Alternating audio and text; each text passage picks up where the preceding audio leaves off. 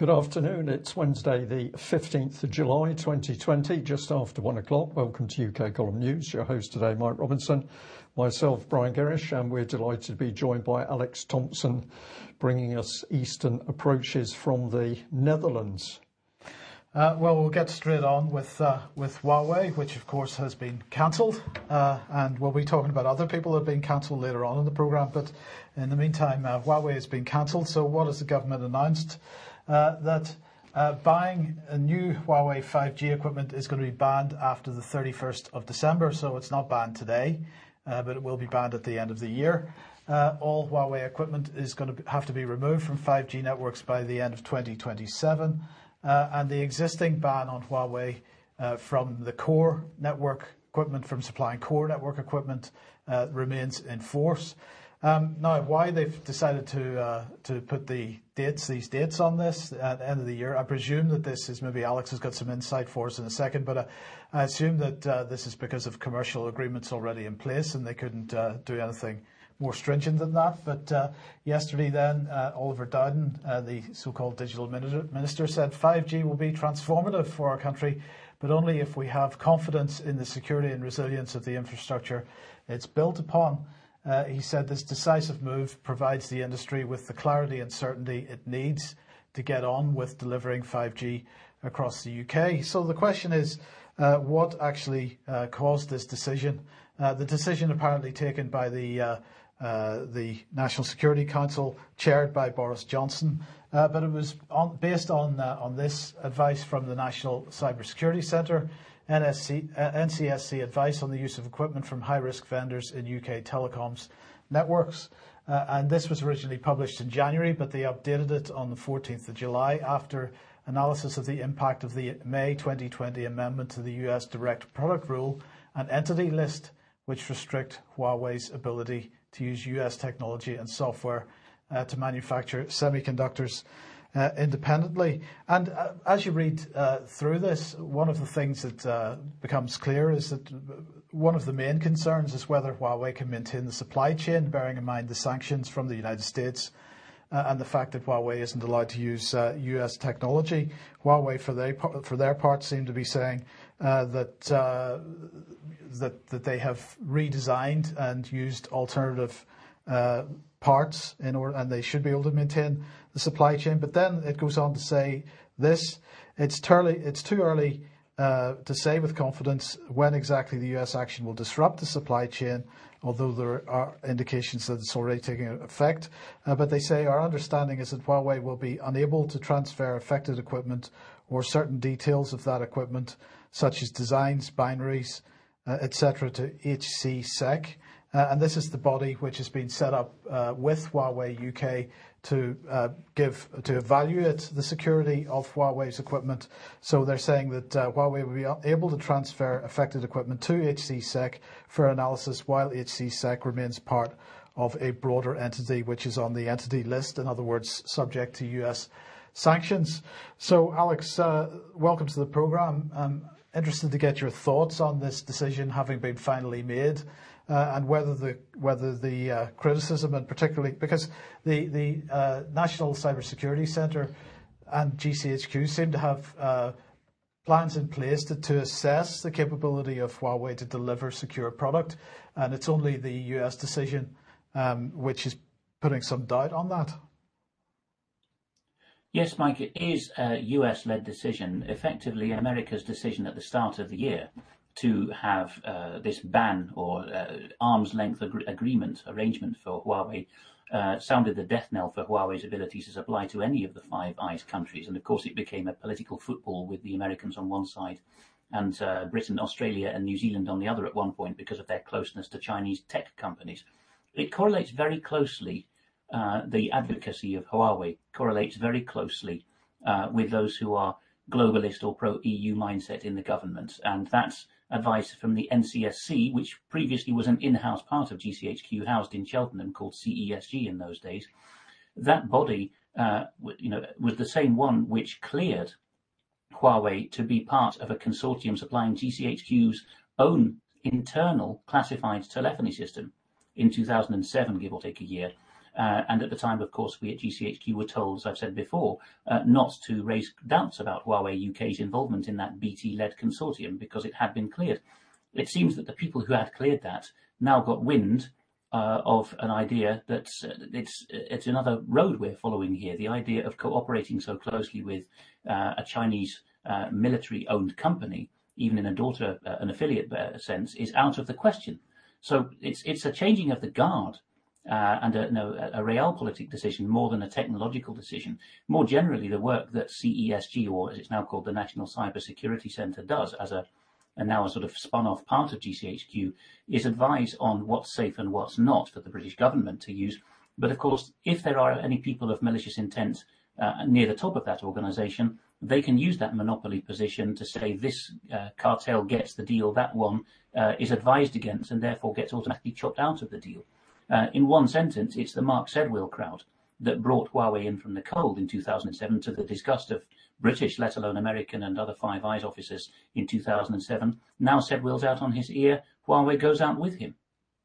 Well, that seems to be the case. Now, the question I have for you, Alex, is because they did set up this HCSEC centre, which is supposedly independent, but and Huawei seem to be providing blueprints and binaries, code for evaluation there. So I'm just wondering what your thoughts are on how cooperative. I mean, that seems to be a pretty unprecedented situation that a commercial organisation is providing that level of access to the infrastructure that they're providing in order to try to demonstrate that it's safe to use from a security point of view. I mean, it is pretty unprecedented. Of course, the usual way in which tech companies supply code or anything approaching code to the government is on a basis known as commercial in confidence, which is we understand that you'll never disclose this, even in freedom of information requests, or our competitors will make toast of us. That's the usual arrangement. Huawei's been very unusual in complying with this because of the juiciness of the deal. It could be that there was Chinese espionage intended to go through that channel, but as we discussed a week ago with Dave Ellis on the programme, it could also be that the British authorities allowed Huawei to stay in this deal, even knowing that their fate was sealed, in order to get their hands for a few months on that unprecedented openness about what Huawei used. That is perfectly possible. That, you know, if it's like children playing a peekaboo game, isn't it? If I can see you, you can see me. That is often done in signals intelligence and information security, where companies are involved that are not just rivals but also partners. Yes. Now, you mentioned the GCHQ situation, which we originally reported in May, I think it was May 2019. And as my understanding is that actually any of the equipment in there isn't affected by this, because anything pre-5G is not affected at all. But what's just on a slightly positive note for some people perhaps, what's clear is that this is going to put real problem, put the telecommunications companies in real difficulties with respect to the 5G rollout. Other companies like Ericsson and Nokia aren't producing enough equipment fast enough to meet the deadlines that the telecommunications companies have. So some people are going to view this, aside from any security aspect of this, as a pretty positive development, because at the very least it delays the rollout of 5G significantly, Brian. Yeah, well, a lot of people are going to be interested in that because, of course, many people still deeply concerned about health issues in relation to 5G, and I don't think those are going to go away. But this is obviously a political decision, certainly not for the good of the health of the nation. There's something else going on behind the scenes. Yes. Okay, well, Brian, a question for you then. Are you a hashtag mask moaner? Because lots and lots of people on Twitter complaining about mask moaners. So here's an example. These idiots moaning about wearing masks have to be the stupid morons on the planet, the most stupid morons on the planet. And this another one here. What the F has happened to you, England? Moaning about wearing face masks like you just had your freedom taken off you. I feel for your children and old folks because you obviously don't give an F about them dying. Not a peep in Scotland, and more. So there's a lot of stuff going on Twitter about people concerned about the situation with masks. But I just thought I would contrast that with some of the mainstream media publications on this. So here's the BBC from yesterday. And what are they saying?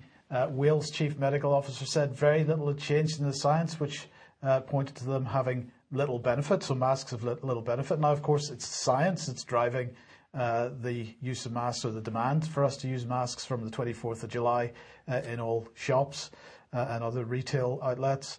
But is it the science? Because apparently the science isn't showing any great benefit, if there is any at all. Here's primarydoctor.org saying masks are neither effective nor safe. A summary of the science. This is a very good summary of the science, so I do recommend people go and look at that. That's from the 6th of July. And then here's the World Health Organization themselves. What are they saying? At the present time, the widespread use of masks by healthy people in the community setting is not yet supported by high quality or direct scientific evidence, and there are potential benefits and harms to consider. And once again, I'm just going to mention the precautionary principle, because of course that is what's being rolled out to cause us to implement certain policies with respect to COVID-19. It's also being used to roll out policies with respect to climate change and so on. But some things the precautionary principle doesn't apply to. It doesn't apply to 5G, and it doesn't apparently apply to the use of masks either. Yeah, it's pretty incredible. My response to people on social media talking about the idiots who won't wear face masks is, first of all, let's get the evidence about the dangers of coronavirus on the table. Let's get the figures and the statistics about the actual number of people that have died solely from coronavirus. And I believe for the NHS, that's somewhere about 1,700, a little over. More work to be done on that. But let's get the evidence on the table about why we need to wear masks. And then let's also get the evidence of the dangers of masks on the table. And until that evidence is on the table, we can see it and make an informed decision, because that's another phrase the government likes. We should all be able to make informed decisions. We can't make them at the moment. When we can decide if we want to wear a mask or not. And I'm not swayed by the fact that a pilot in the Second World War has to wear an oxygen mask. Well, the key difference there was it was an oxygen mask. Yes. It wasn't a mask which was preventing him breathing oxygen, but that's another thing. Yes, as opposed to somebody being forced to wear one on the London Underground. Yeah. But let's bring in the BBC, and of course this is where it gets interesting. So the BBC here saying in its headline, coronavirus, why attitudes to masks have changed around the world. So what are we into by that headline, Mike? This is behaviour. Yeah. This is behaviour change. And of course, the British government boasting that its behavioural insights team was able to change behaviour of people. And that means the way they think without the target population being aware. So here's the BBC. This is not about science. It's about behaviour. But this is a key part of the article. The number of governments recommending face coverings has gone up significantly over the past 6 months. As of mid-March, about 10 countries have policies recommending face coverings. Now more than 130 countries and 20 US states do, says Masks for All, an activist group of researchers that advocates the use of homemade masks during the pandemic. Some studies also suggest that people's attitudes have changed. So we've got the attitudes changing. Some studies, there's no detail there at all, Mike, but we've got some organisation which appears to have popped out of nowhere, which of course the BBC is happy to promote, even though it's talking about producing homemade masks. Now, I'm going to say, if people want to help us on this, because we had a quick look at Masks for All, this is their website, lots of statistics, and backed up by amazing videos. I can't play the video here, but I've taken a screenshot. So one of the key players from Masks for All, Jeremy, uses a squeezy bottle that'll produce a sort of mist of whatever he's got in it, soapy water. And he says that if I squirt this directly at the mirror, you can obviously see the droplets on the mirror. That's equivalent to your normal breath. Well, I'm glad I didn't meet too many people who were spraying me to that extent. But then when he holds up one of his homemade T-shirt face masks, well, not as many droplets go on the mirror. So this is a scientific study, but it gets worse because when you get into Mask Rule's own material with lots of graphs, you find the truth is buried amongst it, because it says here, this is just one example where it was talking about Italy and Korea. It says natural experiments are scientifically imperfect because there's no direct control group, so we can't be sure that any change is due to the masks. But the whole website is about masks, and the BBC is promoting this website as if this website has got something factual to offer. So I sent a quick email off to them asking for their medical risk assessment. Presumably, if they're promoting masks, they've done a risk assessment looking at the effect of oxygen starvation and excess CO2 on people wearing the masks. So I've asked for a copy of that. I've also copied in BBC for what it's worth, and we'll see what they say. But I suspect it's silence, Mike. Absolutely. Now, a story from Birmingham Live here, local newspaper, owned by Reach, of course, which means very soon Birmingham Live will have a new editorial board, or at least an overarching editorial board, as will every other of the so-called live websites around the country. But headline here reveals 16 care homes given £1,000 to take COVID-positive hospital patients. So let's see what they're saying. Birmingham City Council gave care homes a £1,000 extra cash incentive to take in hospital patients in a hurry, including some with coronavirus, so more NHS beds could be freed up for critically ill people. They say 16 homes in the city took up the offer, made in line with the government instructions to free up acute beds. Today, a care home manager who rejected the advance said she's certain it's one of the reasons that none of her residents had been infected. In other words, she rejected the £1,000 bun and wouldn't take patients from hospital, contrary to the other homes, and she didn't end up with residents infected. Yes, and we're hearing that story of the places across the country, but freeing up beds that were never used, Mike, because who was occupying those beds? This is exactly right. What did Birmingham City Council have to say about this? Well, here's their statement. The £1,000 funding was provided to allow the care provider to purchase additional PPE, pay additional staff, and conduct additional cleansing to allow COVID-positive residents to be isolated and discharged. They mean discharged from hospital. They went on to say the payment was to allow those additional costs to be funded, meaning COVID status should not be a barrier to discharge. Well, this is a pretty spectacular state of affairs. Care homes endured the unimaginable. 13% of care home residents died, yet Boris Johnson says it was their fault for paying the terrible price of his government's mistakes. That's Jack Dromey, MP, who's MP for Birmingham Erdington, and he describes himself as furious over what has happened. And then we have this gentleman here. This is Dr. David Rosser, who's the Chief Executive of University Hospitals Birmingham. And he is basically saying that with hindsight, the city created too much capacity by sending people back to care homes in the way that they did. And so that some of the frantic measures to empty beds turned out to be not needed. And the Nightingale in Birmingham, of course, never saw a patient. It's now been mothballed. And so he added that the impact on care homes was not fully appreciated. So they're looking back at the situation and saying, well, we didn't really appreciate what the impact would be. Well, these guys are the medically qualified, the scientific community. They must have understood what the impact, the potential impact of this was.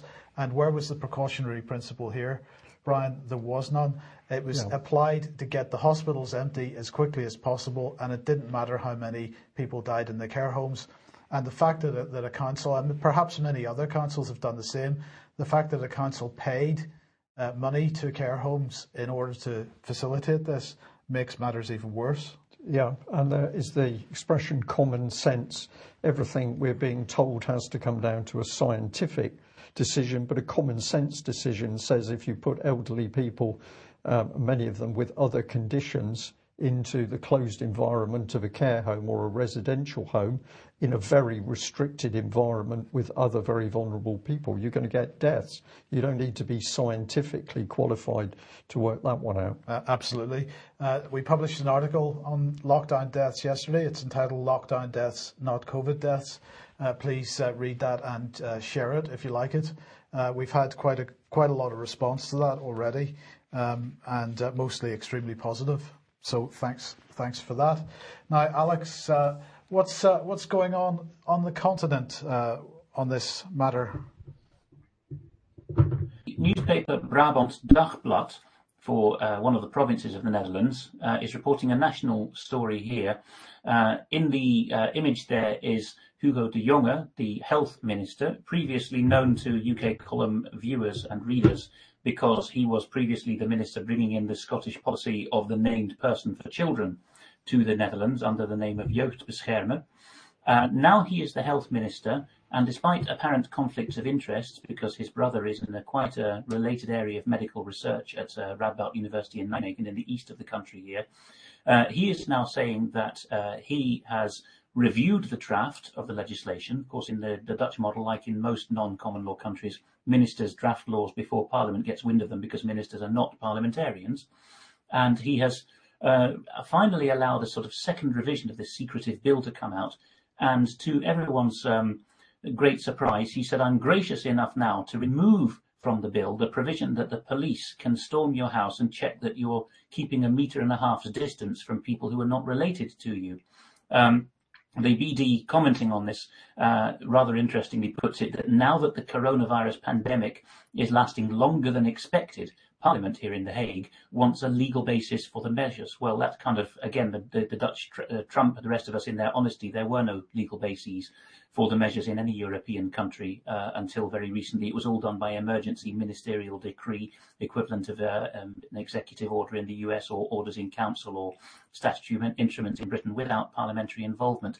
The Dutch are pretty shocked by this, and even the revision of the bill is saying, well, we won't oblige people to put track and trace apps on their phone, but we'll make it jolly difficult for them not to, and we still reserve the power to send the police into flats or houses if we think that there are foster parents or occasional foster parents not keeping their distance from children that they look after one afternoon a week or so on.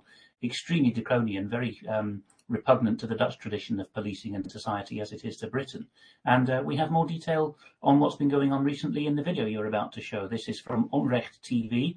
On Midsummer's Day, there was, look very carefully at that van, which is just coming into view in the right-hand corner. So unfortunately, the panning goes either side. But this was a protest on the Malieveld in The Hague against the coronavirus measures on the 21st of June. The gentlemen have just hopped out of the van there in civilian clothes. They are members of what's known as the Romeo Squad in Dutch radio talk. That's the arrest team. And as you can see, they're dragging a chap away by his legs. It is very hard to understand this in any other way than that they are deliberately provoking a riot so that the uniformed cops who now come into view can start laying in the truncheons. Other footage from a few hundred yards away the same afternoon shows middle-aged people sitting on park benches that afternoon, having the truncheon brigades coming up to them in uniform and saying, "Clear off." And as soon as they stand up to say, "I'm doing no harm," you can hear the truncheons thudding into their flesh. 40, 50-year-old people offering no resistance or even rudeness to the Dutch police. So quite a shock to the Dutch that this has all happened. And very soon we're going to see what final form this enacted bill will take. But it will give, I think, plenty of scope for police to effectively insist on searching your property. Dutch law is quite coy about this. It uses socialistic language. It doesn't talk about private dwellings or family homes or residences. It talks about the houses or the residences of citizens. A very ominous turn of phrase is being used, at least in describing this law. This is fascism, Alex. We are watching something extraordinary unfold in Western Europe at the moment, surely. Yes, a lot of people who are on the left of the political spectrum, but the old-style ones who didn't bandy about the term fascism, are starting to use this term. A lot of centre-right voters in the Netherlands. In this country, they're divided between Christian and secular voters, but there are parties covering centre-right from both perspectives. A lot of their voters, the equivalent of the Conservative Party roughly, are starting to say, this is fascism. This, here in the Netherlands, of course, it's only a narrow channel of sea separating Benelux and France from Britain. But over here, people have got memories of the Gestapo and their local Dutch collaborators invading houses for very similar reasons. Are you harbouring Jews? Barge in. And it's going to get worse, as we're going to show you in the next couple of slides, which I think Mike has got lined up. Because over the border... Yeah, go ahead. Well, here we are, over the border in Germany, in the province of Westphalia, a very short drive from me here, actually, in the town of Gütersloh. The headline here says, unannounced corona tests door to door. Citizens are surprised by the Bundeswehr, by the federal German army. These gentlemen are soldiers. They're knocking on doors with a couple of other officers in tow from civilian outfits. But the men on the stairs are soldiers. They're going to people's doors in the town of Gütersloh, which is Germany's Leicester at the moment, the hotspot, supposedly, for cases. And they're saying, you must shove this swab down your throat or your nose. A lot of people are having to gag. It's a very unpleasant test. At least the soldiers aren't holding people down. They're giving them the swabs, but there's no choice about it. Even last month, Gütersloh were having soldiers line up outside and call people out, very Nazi style again, come out to the street and line up and be tested. And the gentlemen in that photograph, interestingly enough, are 3 migrant workers. If you look at the caption, they're all in their early 20s. One's a Turk, one's a gentleman from the Balkans, and one has the name Steve Martin, if I remember, so from an English-speaking country. They're in Gütersloh because it's a booming town in one of the most economically central parts of Germany. They weren't expecting that, were they? And the soldiers on the stairs are handing people back on a clipboard their tests, saying, you will not be carted away today. You have tested negative. What you were saying a moment ago about this new lingo coming out of Birmingham, COVID positive, COVID status. I haven't heard those terms before. Very reminiscent of how HIV was started to be talked about in the 90s as a matter of human rights. Some of us are positive, but that status should be another protected characteristic. Another linguistic indication, I think, that COVID and its logic and its language is here for decades, not for a few months. Well, that's absolutely right, Alex. And of course, this language is coming in because we're heading towards immunity passports. The immunity passport is going to tell us what our COVID status is. And so we've got to get used to this kind of language. You're going to hear it from now on. Lots of people wondering when lockdown is going to end and not very happy when the suggestion comes back to them. It isn't. We are starting to see the new normal build in front of us now. And the language and the infrastructure that's being built makes it clear where we're going. And this winter, the second wave is going to come along, whether it's genuine or not. And we would argue that it's probably not. That second wave is going to justify pretty draconian measures. Yes, and in each European country or Western country, it will go outwards from testbed cities. In many cases, as we've been reporting from different countries already, if you've got a local willing city council, municipality, county, state, they will go along with it first. So Britain will have the same with Leicester. I predict Bristol will be one of these because it wants to be a smart city and ahead of the curve in that regard. And in the case of Germany, we've got Gütersloh, which is not just any ordinary 100,000 strong German city. There's many of those in Germany, but Gütersloh is where there was a Royal Air Force base, where there were Redcaps, British military police, allegedly involved in the brutal arrest of Peter Hofschreur and his mother Barbara that we reported on some time ago, who had already got a refugee and asylum status at that point. So again, the local police had already got used to having military heavies coming in on flimsy excuses in that city and saying, we need to do some truncheon work here. So it's going to fan outwards from places where the pretext is, this is a very mixed immigrant-rich population, there's lots of cases, and people in the country areas will think, well, I'm safe from that, this is a quiet, white part of the country. It will fan outwards until you suddenly find your county, your city, is the last one that isn't implementing these measures. And then, of course, the pressure on your local councillors will be to follow suit. Yeah, well, I agree with your analysis there of how it's going to spread. And while you were speaking, my mind went back to Tony Blair coming to visit Plymouth many years ago. He met the city council. There was a particular journalist present who told us afterwards that some of the discussion was the scariest he'd ever heard, where they were talking about how the city was to be divided up into zones. Certain classes of people would be allowed to live in one zone but not the other.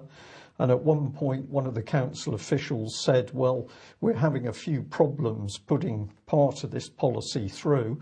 And Tony Blair's reply, according to the man who was present in the meeting, was, quote, you've been given special powers, you should use those powers. And that was going back some years, but I think it was indicative of how we were going to see power, real power, given to the city mayors and to the creation of city states. And I think what we're now seeing and what you're describing, Alex, is this thing coming to fruition. I just hope that there's some old Labour supporters and some, we'll call them the old-style socialists, who still have got enough wits about them to understand that they're looking at on the surface fascism light under the Tory suit of respectability. But that's what we're actually dealing with is fascism. It's becoming very clear.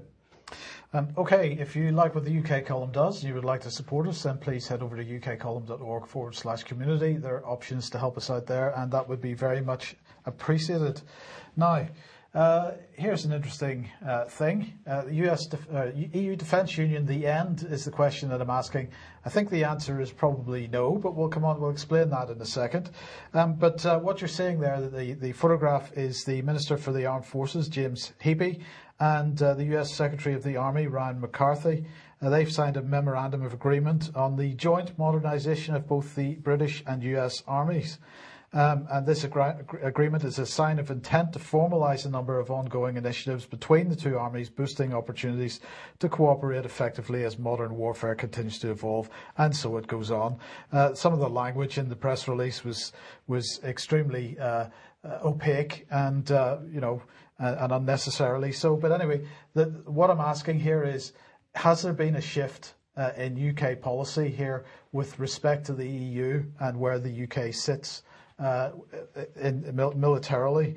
Well, and if so, what is the nature of this realignment? Well, perhaps we get a clue about that from the Huawei decision, because of course Britain wants a trade agreement with the US. They want to operate closer with the US in terms of Five Eyes and so on. And of course, the US absolutely pushing the demand that Britain chucks Huawei out of the UK. But in the meantime, we have this from Chatham House, published a couple of days ago, why the UK has taken foreign policy out of Brexit negotiations. Now, of course, the future relationship negotiations still ongoing. But let's have a look and see what they say. Chatham House saying the government is no longer pursuing agreement with the EU on foreign policy, development and defence because it thinks the stakes are low and better alternatives exist in pursuing its international objectives. Well, if we remember what the future relationship negotiations were supposed to look like, it was this. This is what Barnier presented. 50% of it based on the economic partnership on the left-hand side there, 50% of it based on the security partnership on the right-hand side. So as far as the EU was concerned at the start of the year, immediately after the 31st of January, defence and security and intelligence services and policing and so on, absolutely key part of the Brexit negotiations. But we got a clue as to what was going on when they announced the negotiating groups. So we've shown this before, but we'll run through it again. The trade and goods, trade and services, a level playing field for trade, competition and so on, transport, energy, fisheries, mobility, social security coordination, law enforcement, thematic cooperation, participation in union programmes, horizontal arrangements and governance. But the key thing that they said at the time was the European Commission notes the United Kingdom proposes not to include a negotiating group dedicated to cooperation on foreign policy, security and defence. So it's clear that Chatham House is understanding that this was the position and that position hasn't changed over the last 6 months. Now, of course, COVID-19 has put the brakes on a lot of the negotiation. But if we remember the timeline for this, the deadline was the end of June for any extension on the transition period, and that the government has already announced they don't intend to extend that transition period. So we will be leaving on the 31st of December this year, no matter what happens. And of course, as we said on the programme on Monday, what we're seeing perhaps is a ramping up of the discussion on this, because we're going to see headlines very similar to those we saw at the end of last year. In fact, for 2 years prior to that, with all the furore over the potential to leave with no deal. But nonetheless, the question is, has there been a shift in policy with respect to EU defence? So the Chatham House paper goes on to say the UK has largely retreated from the debate on the EU's aspirations for a defence union. unwound its participation in the common security and defence policy missions in third countries and remained outside developments to enhance member state military capabilities via policies such as permanent structured cooperation, that's PESCO. And they say the UK now joins the US, Australia and Canada in holding positions on China, which are more strident than that of the EU. And they end by saying this does not necessarily mean that the EU-UK foreign policy relationship is on course for conflict, but it may evolve in a less institutional direction than the existing relationships between the EU and its other key foreign policy partners. Now, this is very interesting because actually it reflects what's going on in the EU. Last week, the EU held their EU Defence Washington Forum. It was a sort of virtual event. But Joseph Borrell, who's the EU High Representative, basically the EU's foreign minister, was giving a very positive speech about how EU defence integration and union is going. He was being very upbeat about it. On the other hand, this gentleman, Radosław Sikorski, is the chairman of the delegation for relations with the US, but he's also an MEP. He was absolutely complaining about the state of EU defence union. He's basically saying it hasn't progressed as quickly or as well as they had expected it to. They haven't got the institutions up and running. He wants to see much more in terms of commitment to PESCO and so on. But at this point, the EU is still not able to even put any boots on the ground, as it were. So, Alex, I'm interested in your thoughts on this because although the Chatham House article is suggesting that Britain is taking a massive step back from the EU and reorienting towards the United States, and that new bilateral agreement that was signed yesterday perhaps shows us a little bit of that. But on the other hand, there is a reality within the EU that they haven't progressed with defence union as quickly as they were expecting to, despite Federica Mogherini's excitement about the launch of PESCO a couple of years ago. So, what are your thoughts on this? Is this Britain absolutely changing its policy in this respect and reorienting towards the United States again, or is this just we're not getting involved institutionally with defence union because those institutions actually don't exist yet? It's more of the latter. It is a change of approach, a change of tack, not a change of strategy.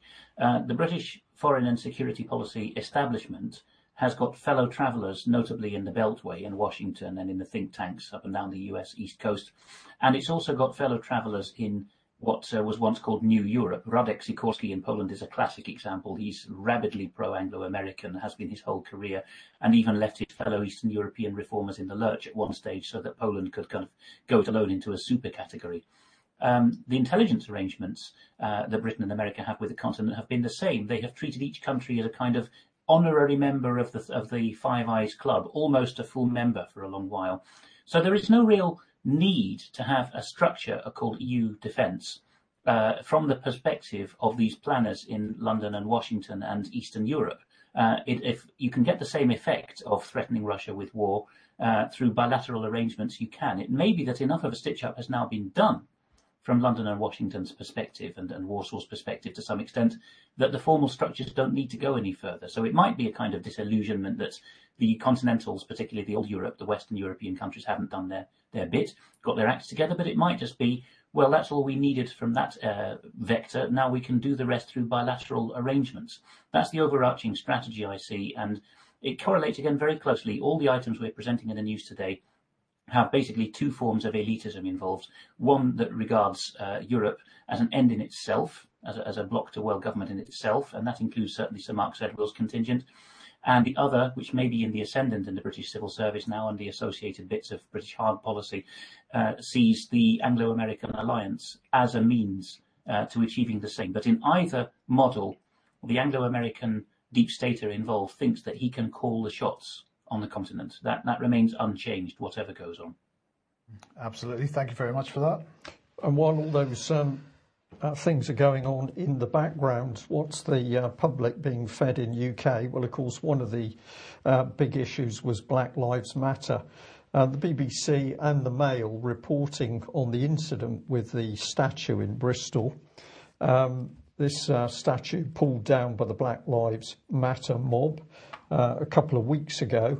But what have we got now? Well, we've got the statue replaced by one of the Black Lives Matter's protester, Jen Reid. She's suddenly popped up in a resin and steel statue because a sculptor got in contact with her and said he was, thought what she was doing was amazing and would she like to work with him? And the next minute this statue's been cast. I would say it cost a lot of money. A lorry turns up and it's lifted in position on the original Colston statue in Bristol. So here it is. The local council hasn't approved it. I'd suggest that if we went and put a UK column statue somewhere in Plymouth, just briefly one morning, we'd have a visit by the police very quickly. And it would also disappear, but not so for Black Lives Matter. But this is what the lady had to say. On my way home from the protests on the 7th of June, I felt an overwhelming impulse to climb onto the plinth, just completely driven to do it by the events which had taken place right before. Seeing the statue of Edward Colston being thrown into the river felt like a truly historical moment. Huge. Sorry, got a little bit of extra text in there, which shouldn't be there, of course. When I was stood there on the plinth and raised my arm in a Black Power salute, it was totally spontaneous and I didn't even think about it. It was like an electrical charge of power going through me. This was an amazing moment for this lady. My immediate thoughts were for the enslaved people who died at the hands of Colston and to give them power. I wanted to give George Floyd power. I wanted to give power to black people like me who had suffered injustices and inequality, a surge of power out to them all. So it's all about me and power. But remarkably, we've now got UK national media promoting this story and also promoting this man. This is the artist, Mark Quinn, who's jumped up to get this statue produced. And he says that keeping the issue of black people's lives and experiences in the public eye and doing whatever I can to help is so important. Those of us who've had privilege have a duty to be part of change. So classic language there, the privilege issue coming up, and it's your duty to follow the mob to get the change. Well, unlike the press and the BBC, I decided to have a look at this man and see what he was about. And the Mail article, to be fair, did point this out, a self-portrait in his own blood and a solid gold Kate Moss, the work of artist Mark Quinn. But there was a lot more. So the Sydney Morning Herald had been commenting on an exhibition of artwork, and Jacqueline Babington, senior curator of contemporary art, said that Quinn's self exists spontaneously with the past, present and future. Self is one of his works. Quinn's material of choice is blood. And by sculpting with biological matter, he contributes to our understanding of hyperrealism in a unique way. So I'm not sure whether you're up on hyperrealism, Mike, but we're about to take you there. So he produced his own head in frozen blood, which he'd taken from himself over a number of weeks and months. 5.6 litres of blood put inside a silicon mould of his own head, and it only exists because it can be refrigerated to keep it cold enough. And if you do a quick search on him, you find he's got into other stuff, some of which I'm not going to describe, but here Quinn depicts the head of his newborn son formed of his own placenta. So this is really great stuff. And if you don't know where these people are heading, well, this is part of the exhibition that the lady is talking about. So this one is not by Quinn himself, it's by another artist. But this is the sort of stuff they're producing. That is hyper-real that we're looking at. That's hyper-realism, yeah. Lovely, isn't it? Yeah. And the BBC and the Daily Mail and other mainstream media think that this artist is the man to advise us on what we should be doing in respect to Black Lives Matter. Well, common sense, luckily, has come in here because this was a tweet sent to me earlier on. And Peter Whittle here says, if this is allowed to stand, i.e. her statue stays on that plinth, then the triumph of mob rule will be complete. Alex, just to ask you very quickly, we often see these mysterious artists, sculptors appear in social issues, and their opinions are quoted and everything else. But there's some very, very dark stuff around by these people. What do you think? Yes, I think that they're selected for that. For example, you can look at Pie and Mash Films with Bill Maloney. He did about 10 years ago now, a piece from Jersey called Sun, Sea, Sand and Satan, I think it's called, or Sun, Sea and Satan. And there he finds some very, very dark art being left around deliberately in all the locations where abuse of children went on. As regards mob rule, thankfully there was a very memorable prescription against it 3,500 years ago in the book of Exodus, chapter 23, which is only 3 chapters after the 10 Commandments. Thou shalt not follow a multitude to do evil. There's a memorable way of dealing with mobs, or rather not following them. Yeah, thank you for that. Okay, right. Well, let's just introduce your next bit, Alex, because we mentioned this a couple of times. Tom Cotton's, Senator Tom Cotton's op-ed in the New York Times, causing all kinds of trouble. Send in the troops was his the title of his opinion piece, and this resulted in a backlash from New York Times journalists, as we've mentioned before, putting black New York Times staff in danger was the claim, and it was very done. I stand with my colleagues.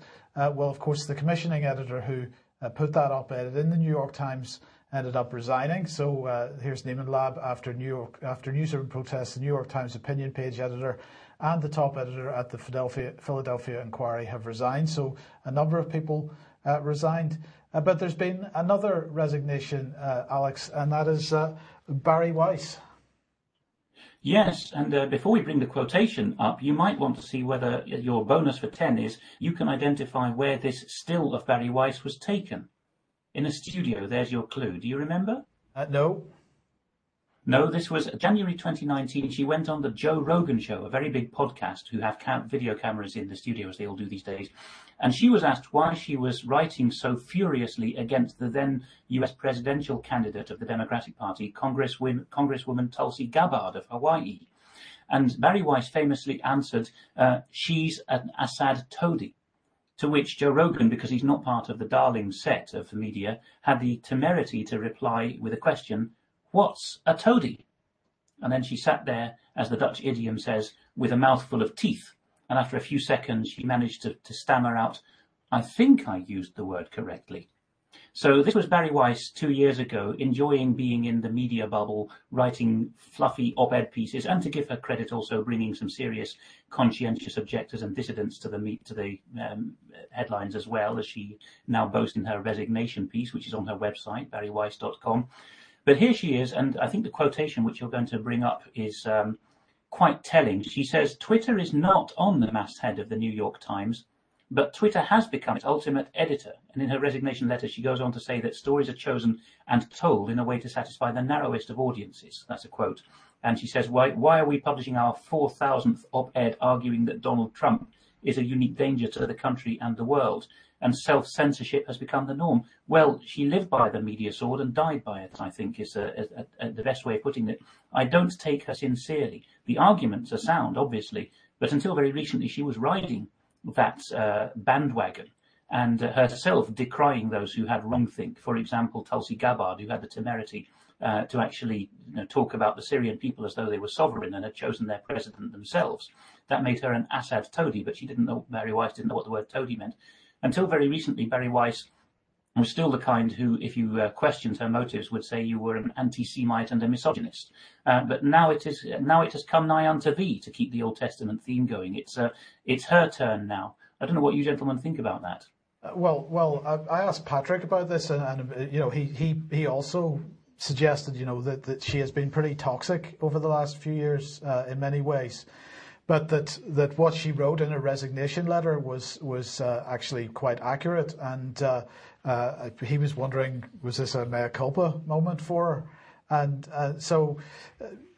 but the truth is that it seems that the environment within the mainstream press at the moment, and in fact it goes beyond that, doesn't it? It goes to academia and politics as well. The environment within these people is toxic, and you can't. There is absolutely self-censorship in place because people can't say what they want to say. They're not free in any way, and it comes back to what Brian always says: the revolution eats its young. Yeah, I think that's the key statement. But let's be positive about it. At least a jolt like this is likely to make her look at things and think about things in a different way, and that's exactly what we need. But I think this is happening in some of the bigger news outlets, newspapers in UK, and if people change their spots and start to speak out in a sensible way, we should still support them, even though they might have been less than whatever the word is in their previous days. Alex, we're pretty much out of time, so let's just very quickly run through a couple more items. What's going on with the House of Commons Church? London's paper, the Evening Standard, reports that they are closing. They're being effectively deconsecrated. The newly arrived Dean of Westminster Abbey, Dr. David Hoyle, no sooner gets his feet under the desk than he says in a letter of the 3rd of July that it is no longer appropriate or viable to maintain Sunday worship at St Margaret's. An exceptionally serious story for anyone who's interested in the Church of England, and I'm not sure whether we're going to be able to do an extra time today. I'm certainly up for it, and we'll go into a lot of, in fact, financial detail on the Church of England if you're able to do an extra time segment, so members will be able to see far more of this. But there is a petition up on change.org for those who would like to see that. If you just search for St Margaret's Westminster change.org, you will find that, because this is a harbinger of quite some serious moves by the flagship buildings of the Church of England to make themselves available only for profit, basically, and not for worship anymore. Okay, and Brian, what's going on with conspiracies? Well, it's an important subject for the BBC, Mike. Just wanted to mention this because several people mentioned it to me, that the BBC had put up a little video, how to talk about conspiracies. It's astonishing in its general presentation and poorness. I don't quite know how to describe it, but I wanted to bring it up because it's interesting to see what's going on here. And this lady, Marianna Spring, I'm going to say she's just out of school, but yes, a little while ago. Yeah, we've spoken about her. She is their specialist disinformation reporter. Yes, I did find some of one of her old school reports, as it were, actually. And, she's jumped around a bit, worked for The Guardian, of course.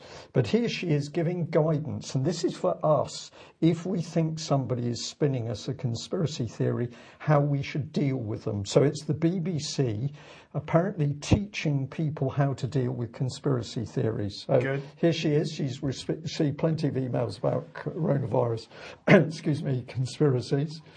And what she does is, the star is a dad of 3 from Shropshire called Simon, who's asked some questions about COVID-19. He said it was patented. They said, no, that's not true. That was a virus to do with animals. Yes, Bill Gates is involved, but no, they don't want to talk about it. So it's very steered.